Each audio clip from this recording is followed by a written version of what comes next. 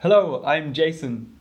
And I'm Jeremy, and today we're going to talk about the vehicle routing problem, and especially looking at electric vehicles.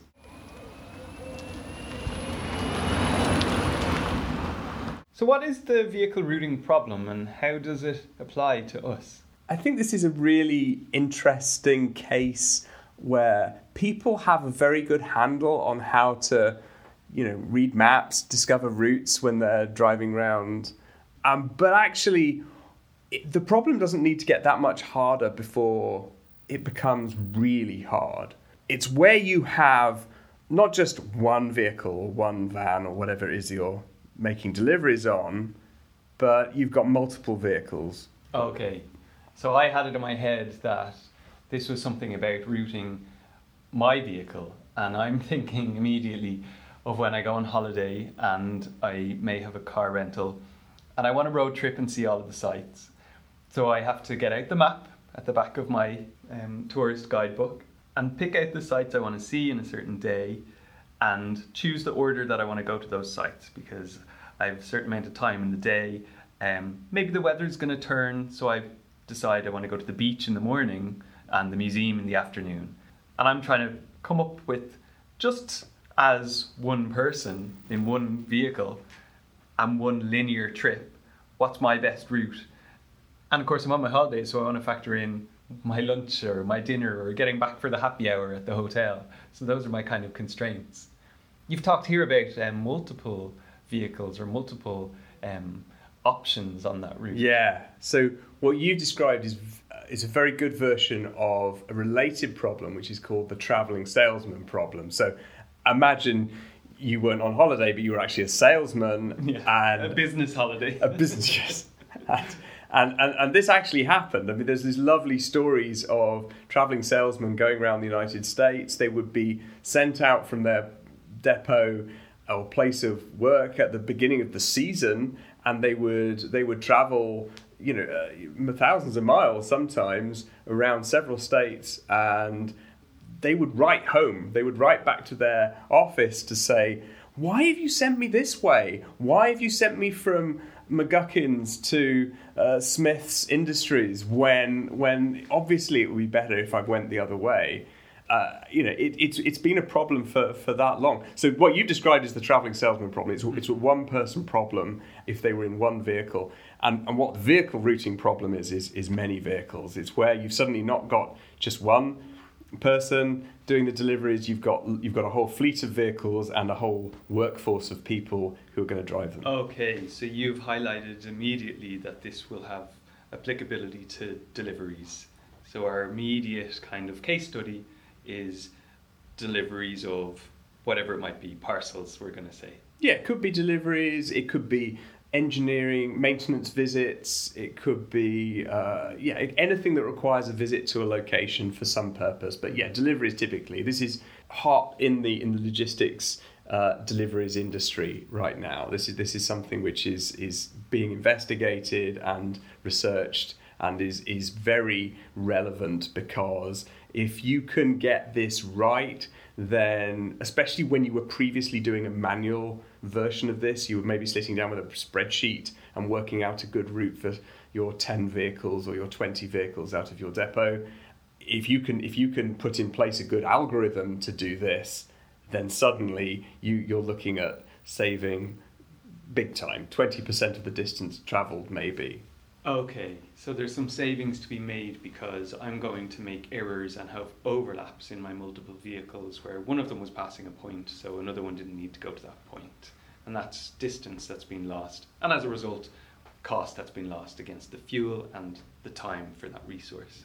There's many things that you might save as a result of doing this, and it rather depends what your focus is on. So a lot of people are focused on producing less greenhouse gases, less emissions because of the fuel that they're burning. A lot of these vehicles, of course, still burn diesel. So that's a big cost driver and a big environmental cost driver as well. So there's obviously a saving to be made if you can save on the total amount of driven distance. Yeah. But then also, you might want to be being nice to your employees. You might want to be having them not drive 6 hours a day, you might be trying to minimize the amount of time that that they're driving on the road, so you can give them an extra break or something like that. So. Oh, of course. And if we're thinking of it from the people who are doing the driving, then if they've to take a break at a certain time, that break probably has to happen in a certain location as well, because that's a rest stop. Exactly. So that becomes an extra constraint in the process. Your nice example of having to factor in the beach visit because that's when the weather was nice. That translates very nicely into I've got to have a break now because I've been on the road for 3.5 hours and I'm getting tired, or maybe it's legally required that I have a break at that point. Okay, so we're seeing how much this is immediately becoming a problem with all of these constraints. How difficult is this problem? The problems are, as I said, hard, and they get hard very quickly. So even if you only have, just let's pair it back to the one vehicle example you had, the one person going around a set of customer locations, say, they only have to have 61 locations in their itinerary before the number of combinations to how they visit those locations exceeds the numbers of atoms in the universe. What numbers are we talking about here? The number of ways that you can visit 61 locations is basically the number of ways that you can permute 61 characters in a string. So we can call that 61 factorial, and that's a big number. That's 5 times 10 to the 83 possible combinations. It's huge. Wow. And I think the number of atoms in the universe at the top end is something like 1 times 10 to the 82. We're talking big numbers here, and that's just one vehicle. And then you add 10 vehicles or 20 vehicles or 30 vehicles, and you have not just put an order of magnitude on the problem, you've put 10, 20 orders of magnitude on the size of the problem. So you've just multiplied your problem by 10 to the 20 or something like that. It's a hugely complex problem if you are thinking about searching every single possible solution. Yeah, and I was just thinking that a lot of those solutions probably look very alike, if that's how many there is. With a solution space, as we would call it, that big, there are lots of solutions which are very similar, but then there are also a huge number of solutions which you glance at and you go, that's ridiculous, I'd never drive that. That's a hopeless solution, but it still counts as a possible solution. It's just a very poor quality one. And when you talked about the greenhouse emissions, we're specifically thinking now of electric vehicles. Yeah, so this is something that has been on the agenda for a while, but I haven't seen it properly addressed in the literature until relatively recently. When you have an electric vehicle, it adds an extra level of decision-making process into the setup. So I'm lucky enough to have an electric vehicle. I know from personal experience that if you're making a long journey, you've got to make some decisions. You've got to decide, where am I going to stop to charge the car? And there are lots of possible options. The number of charge points in the UK now exceeds the number of petrol stations, so there really is quite a lot of choice. That's amazing. Yeah, it's not bad actually. So that's the number of charge points, but how does that compare to the number of pumps at the locations of a petrol station? You're absolutely right. So the number of petrol stations in the UK is somewhere around 8,000, 8,300, something like that. But the number of locations where there are charge points, ability to charge an electric vehicle, is somewhere in the excess of 11,000. So the number of locations is doing better, but you're absolutely right. The number of pumps at a typical petrol station is about, 6 or 8 or something, whereas typically at a charge point you might only find a couple of sockets to plug into. So that's got to improve a little bit maybe. Okay, but that means the trend is certainly quickly going in favour of charge points by the sounds of it. Yes, there will very, very soon be more charge points, sockets than petrol pumps in the UK, and I'm sure that's true in other parts of the world. I think it already is true in Norway, for instance. The deal here, though, is that when you've got that much choice, it actually adds to the complexity as far as how you decide what your route looks like. Because now I could stop for a charge if I'm in an electric vehicle. Maybe I don't need a charge until I've gone 150 miles. but I could stop for a charge before that comes up. So now I've got to decide, do I stop for a charge after, parcel drop number 32, or do I stop after 33, or maybe I hold out until parcel drop 43, when I might be quite low in my battery and it might be getting a bit touch and go as to whether I'm going to make it. Cool. And you had an interview with Marve Keskin at the Warwick Business School.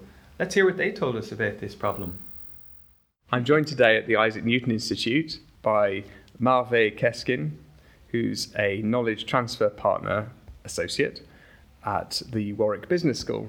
And she's currently on secondment to Slicker Recycling, where she's applying vehicle routing optimizations to their recycling problems, which is really exciting, I think. So Marve, can you just give us a sort of potted summary then of what vehicle routing optimization is? Yes, actually it is basically planning the vehicles' routes such that their total distance traveled or their total time traveled or any other measure is minimized. Mm-hmm. In general, total distance is trying to be minimized. Mm-hmm. Basically, we have a depot. The vehicle departs from the depot, visits a set of customers, and then returns to the depot. We are trying to find the best set of customers such that the total distance the vehicle travels is minimized. Mm-hmm. So it's an optimization problem, combinatorial optimization problem. You've got to move the possible customer stops around. You can't move the customers around, but you can choose which order you go to the customers in, can't you? And they have multiple vehicles, I assume?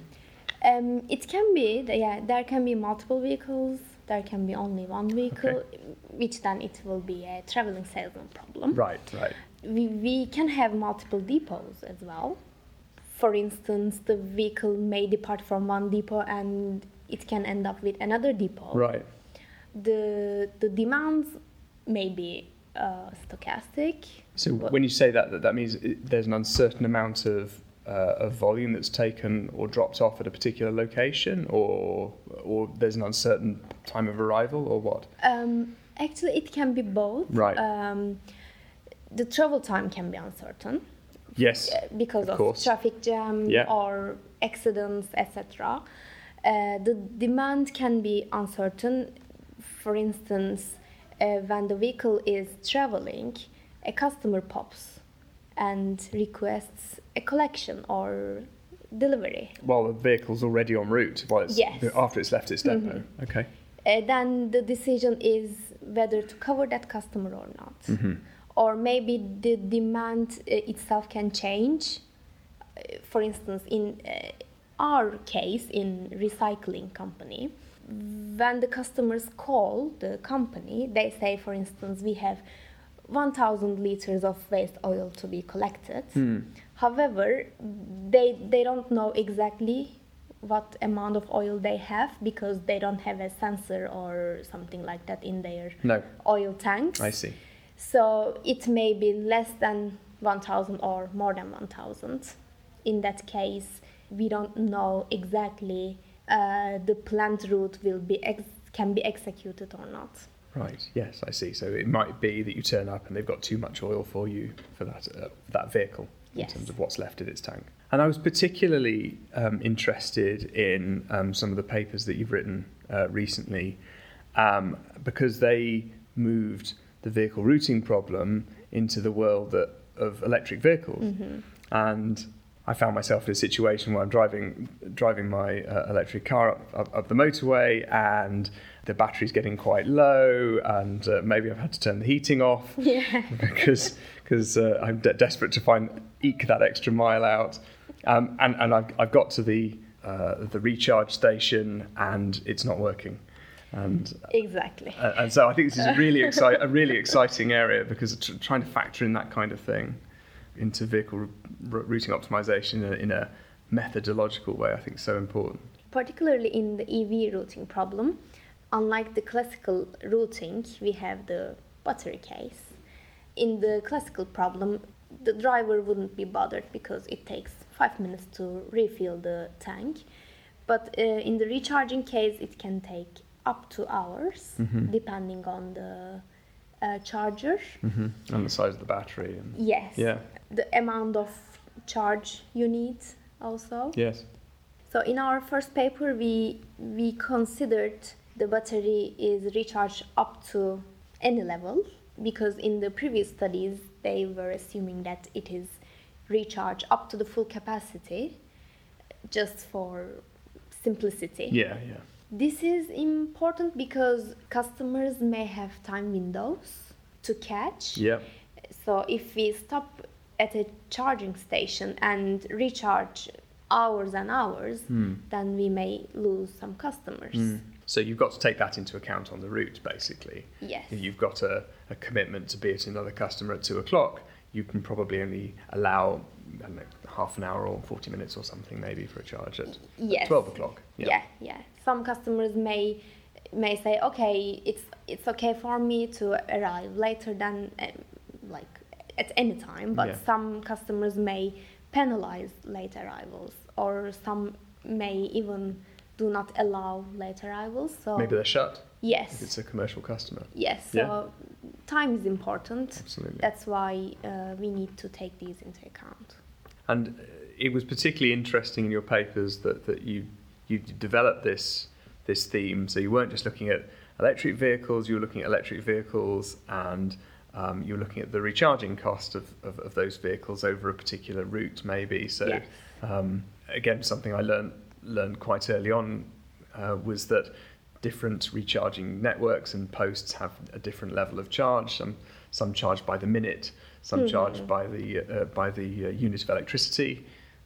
Some don't charge at all, but they charge for the car parking, so it's a fixed cost. Yes. So not easy for someone to do a sort of quick on-the-fly calculation of what the quickest or the most the cheapest route might be, I think. So how did that differ? How were you having to take that into account, and what did you do to do that? In that study, the objective was minimizing the total cost. Right. Total cost of energy recharged. In that case, we assume that recharging the battery with a slow charger is the cheapest option. With a slightly faster charger, it is slightly more expensive, and if you want to charge it quickly, it is the most expensive one. So again, because the time is important, sometimes we may just want to pay whatever it costs and catch the next customer. But sometimes customers are not bothered very much about the time, so we are just going and charging with the slow charger. Yes. So it really depends on the customer topology. So you were taking into account the time constraints the customer had as well. Yes. And then you're saying what's feasible, and then once I know what's feasible, what's minimising my cost across that. Yes. The final paper I looked at also rang true, which was when you turn up to a charging location and there's maybe only 2 chargers there and there's a queue, and there's more than one car waiting, and you're at the back of the queue, so you've not now got to wait for 1 or 2 cars, hopefully not more than that, to go through their charging session before you can get to the front. Can you describe a little bit about how you did that? Yes. To model that situation, we firstly assume that we roughly know the queue structures of the chargers. Oh, right. So we assume that we know the arrival rates of the vehicles to the chargers, which may not be practical. Obviously, we know the charging rate, but at the same time, we don't know in reality how much energy the car in the queue will recharge. So we, to simplify, we did a couple of assumptions. So we assume that on average, a car will recharge 55% of the full capacity. But that was an assumption. Yes. And there was an assumption also on the arrival rate of the vehicles, so that we can approximately estimate the average waiting time if we go to that station. Sure. And again, because time is important, Sometimes we may not want to go that busy station, but we may want to go a little bit further station Yes. with shorter queue. So there's a trade-off between waiting time and the traveling time here. I see. So it could be that you turn up to a charging station, you see there's a queue, and then you decide just to turn around and go to the next one if you have battery to do that. Actually, this was not the case. If you go to the station, you have to wait. Ah, okay, right, Yeah. right. It may be a future study. I see. Okay. But you're taking it into account anyway. And then in that paper, it said you were using a math heuristic approach, which is a combination of the meta heuristic, adaptive large neighborhood search, and an ILP solution. Do you want to give us a little bit of a flavour of which bits you were solving with the precise technique and which bits you were using the heuristic for? The math heuristic approach was used in the second paper, I see. actually. Oh, I see. We first modeled the problem as a mixed integer mathematical problem. Mm-hmm. First, we decided the whole solution. Let's say we have 10 vehicles to plan. The adaptive large neighborhood search determines the solution of these 10 vehicles. Right. Say we have 100 customers to cover. Actually, 10 is not fixed. It is determined by the Yes. solution. Yes. Because the number of vehicles is also in the objective function. Right. We try to minimize it. Okay.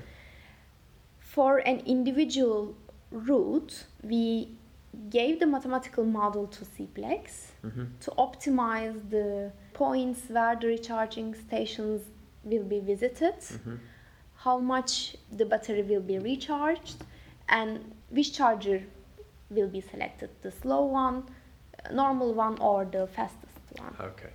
So the local decision making was handed to CPLEX, which is a standard industry standard optimizer. Yes.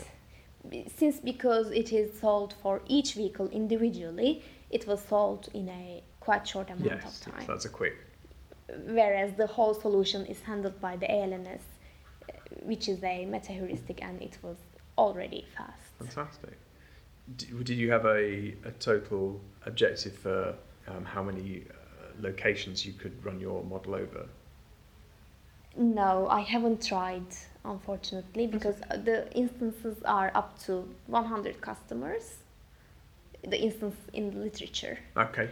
not the real life instances, unfortunately. So 100 customers is where the literature's at right now. Yes. Okay, that's really interesting. Marfe, thank you so much. Thank you very much. Thank you. This sounds like the scale is really going to become a problem if we roll this out in any given scenario. Exactly. I mean, the extra complexity we're talking about here is really significant, and that's on top of the complexity that was already inherent in the problem with these multiple vehicles, multiple drops. We've now got the battery to look after in terms of a model of the battery and how much it's charged or not as we're progressing around the journey. We've got the locations of the possible charge points. We've got different charging models. We've got queues at the charge station. I mean, there's a lot to take into account. So very quickly, you've got a problem which becomes very hard to solve. And I think what Marve said, was that she was able to do 100 possible drop points with her combination of approaches. I think that's really impressive. And if we're going to scale this, or at least explore these solutions, what kind of algorithmic approaches would we look at the moment, or what's on the horizon? So with this optimization problems, you typically have 2 or 3 choices, broadly 2 choices. You've got the first, which is to construct a mathematical program, it's called. So it's a particular style of description of the underlying optimization problem. So in this case, it'll be something we call a mixed integer linear program. It's a bit of a mouthful, but that describes the type of optimization that's going on to capture all of those facets, all of those constraints, and the objective that we're trying to optimize towards. And the good thing about that is when you have described your problem in that way, you have a really solid understanding of what the problem is and a perfect description of and representation of that problem. But the downside is it's really hard to solve those linear programs. You can throw them at some really high quality industrial scale solvers, but once the problem gets so big, they will struggle to give you a solution for large problems. Probably not even as high as 100. Probably they would have struggled for smaller problems than that. I always find this really interesting because we're talking about integer linear programming, and it sounds intuitively like a way to make this easier because you're somehow discretizing the problem, and that's the integer part of it. And yet the complexity is still what makes this so difficult to then scale.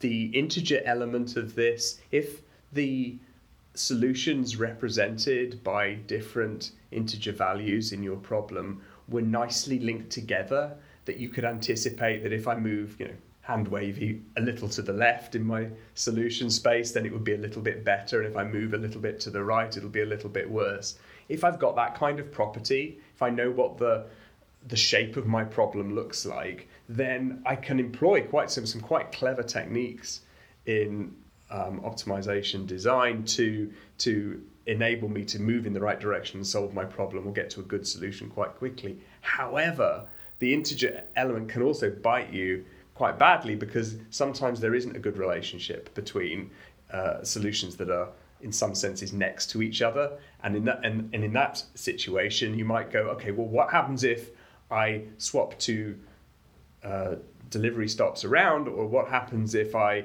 charge at a different charge point that's 1 mile down the road, and the solution completely radically changes, and you've got a much worse or maybe even a much better solution, but you had no anticipation before having done all of that work to test it that would be the case. Yeah, and that's exactly where the idea of similar solutions comes in, that you don't know how similar a solution is just by one small change. Like when you say swap two charging points, that could have a huge effect, but we don't know it until we look at it. And that's that discrete jump in your solution space, right? Exactly. So one of the ways around this problem of trying to solve a quite hard mathematical problem at scale is to employ something called heuristics. I think I've used these a little bit. So we want to make some assumption initially about a first pass of the solution and then build from that. Precisely. So a heuristic, best way of describing heuristic is that it's sort of an educated guess, initially anyway, and then you employ some continued intuition about how you think the problem could be made better by encoding that intuition in a rule and coding that rule up, and then using that to transform your initially educated guess into something which actually becomes quite good. Yeah. So you're moving away from random. So your random guess is probably not going to converge maybe towards your solution, but it'll jump around in your solution space. But the educated guess is going to get you somewhere towards your best solution because you're guiding it somehow. I think that's the tricky bit. The bit that needs a bit more explanation is that when you make a heuristic move in your solution, when you transform your solution, you change it a little bit, yeah, absolutely, you can have some level of surety that it will get better and it will move to a better place than it was. You can't necessarily know it's going to get to the best place. So that's the trade-off that you have here between the integer linear program solution, where if you could code it up, which you can, and give it to a solver, and the solver does return you a result, then typically that will be the best result. That will be your optimum value, the best route, the best place to stop for your charging, and all of that will be nicely set out for you. But if you're using a heuristic, you might not get the best result. You might get something that's a couple of % worse than the best result, but still good. And then crucially, you'll get that much quicker than you would have done if you tried to solve it using an integer linear program solver. The heuristics I've looked at initially was a greedy insertion. Maybe in this case, the VRP problem, we take the next closest point and put that into our plan, and then greedily take the next closest point and put that into our plan, and visit what constraints there are around those. Yeah, that would work. That would be, I think, in the VRP problem domain, that's called a nearest neighbor heuristic, and it's absolutely right. It's a greedy heuristic, and it's a very good way of generating an initial solution in a sort of guided way, and then gives you a starting point for then employing some other heuristics to see whether you can get to a better place. The other heuristic I've come across is best insertion. So how do I use my constraints to choose what the next best point is, rather than it just being a proximity issue? Yeah, so best insertion is another example where you actually start with a solution to your route. So maybe you've got 2 or 3 vans already mapped out routes for them. You know where they're stopping, and then somebody gives you a new location. Someone gives you a new drop point or a new place to deliver your parcel to that wasn't in your solution. So now the best insertion heuristic says, given all of the constraints I know I have to take into account, where can I put this in the itinerary of one of those 3 vans in order to make sure that I have a new optimal location for that parcel to be dropped. Okay, so you've considered all of the places you could put it, and you choose the best one. So with all of our solution space, we're looking at what we call a neighborhood, and you've told me before about neighborhood search, specifically large neighborhood search is a potentially interesting algorithm. The nice thing with heuristics is you can have a good idea that can be drawn from an expert maybe in the field, and that can be encoded up into heuristic and used to explore your solution space in a really smart way. But at the end of the day, what you end up with is solutions which can get stuck. They can get stuck in what's called local minima. So that's an idea where you've tried all of the little tweaks. You've tried all the clever adjustments that maybe you've learned from the business or you've learned from the literature, and no matter what you do, everything at that point in your solution is worse. What large neighborhood search does is it basically expands your horizon. It says, okay, don't make small changes now, make big changes. So now what it says is you start with a solution, one that is compliant with all of the constraints, and you deliberately destroy 10% of it, 15% of it, and then you rebuild it. Often you use a technique like best insertion to rebuild it, and in rebuilding it, having destroyed it, possibly perversely, you actually have the potential to end up in a better place. Yeah, that's the hope. To get towards your maybe global optimum. That's what you're aiming for. You always assume in these problems that there are so many local optima, so you need something to kick you out of that, to get you to a position where you can use those local techniques, those heuristics to get you to a better local optimum. And then who knows, maybe even the global optimum, but you can't rely on that. Yeah, and you probably can never really know. I mean, we're not going to calculate all solutions to the stage of getting all atoms in the universe counted, but something makes you not settle for that potentially local optimum, and you make the decision to search again towards a better local optimum and hopefully eventually the global optimum. So what kind of algorithms are being used now to scale that up? Because we have so much more computational resource available to us nowadays. Is it the case that if you're just given enough time, we use these algorithms, or do we have to employ something else? You typically use these heuristics in combination. You don't go for just one heuristic. What you say is, I'm going to do a little bit of large neighborhood search maybe, and then a little bit of a local search heuristic, something called 2opt or k-opt or one of those, which basically is a way of encoding some of these local swaps. Maybe I change 2 charging locations around, I change 2 parcel drops around, or I move 1 parcel drop from one delivery route to another delivery route. Something relatively iterative like that. That will enable us to check in reasonable time whether we could get to a close by solution, having made maybe quite a large hop in solution terms using the large neighborhood search. So you end up sort of using these heuristics in combination. That's the art of this, I guess, is putting them together in the right combination to give you an effective end result. Although I think, as you quite cleverly pointed out, you never know where your end result is. So this is actually could be used as a strength for heuristics in the end, which is to say, you just keep track. You keep track of your current best solution for as long as you run this. And at any point, someone can come along and say, I've had enough, just give me what you've got. And you can always return your best solution.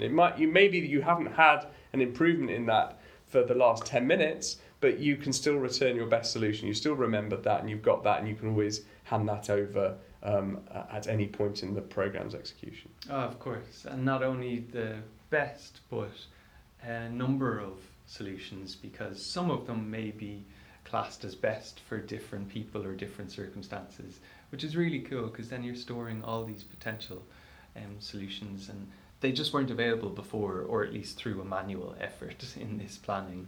Exactly. Typically, people, when they're planning these kinds of things, will be so delighted to have navigated their way to the first solution that solves all of their constraints, that they, and probably so exhausted as well after such a big process, that they won't really feel up to searching for another one and checking to see if it's slightly better. But actually what we can do here with a heuristic approach like this is to say, well, here's your top 10, and maybe your absolute best solution, which shaves 25% off your driving distance, 10% off your driving time, and costs you 15% less money to execute, but maybe it has certain properties which are not quite business friendly. Well, I had an interesting example of this where we had 5 vans and it was always giving the most deliveries to the first 3 vans, and then the second set of vans 4 and 5, would have half loads. They wouldn't be fully loaded at all.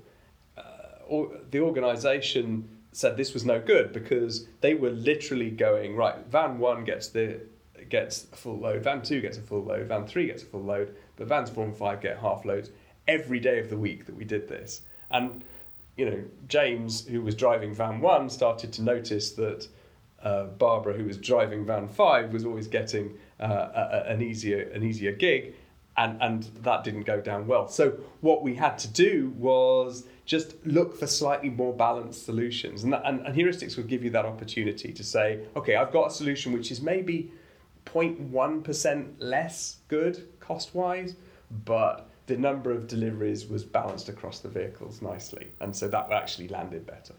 That's really cool. And I think for me now on my road trip, what I want to be sure of is, given all my solutions, I'm going to pick the one that gets me back to that happy hour on time. Sounds good. Thanks very much, Jeremy. Thanks, Jason.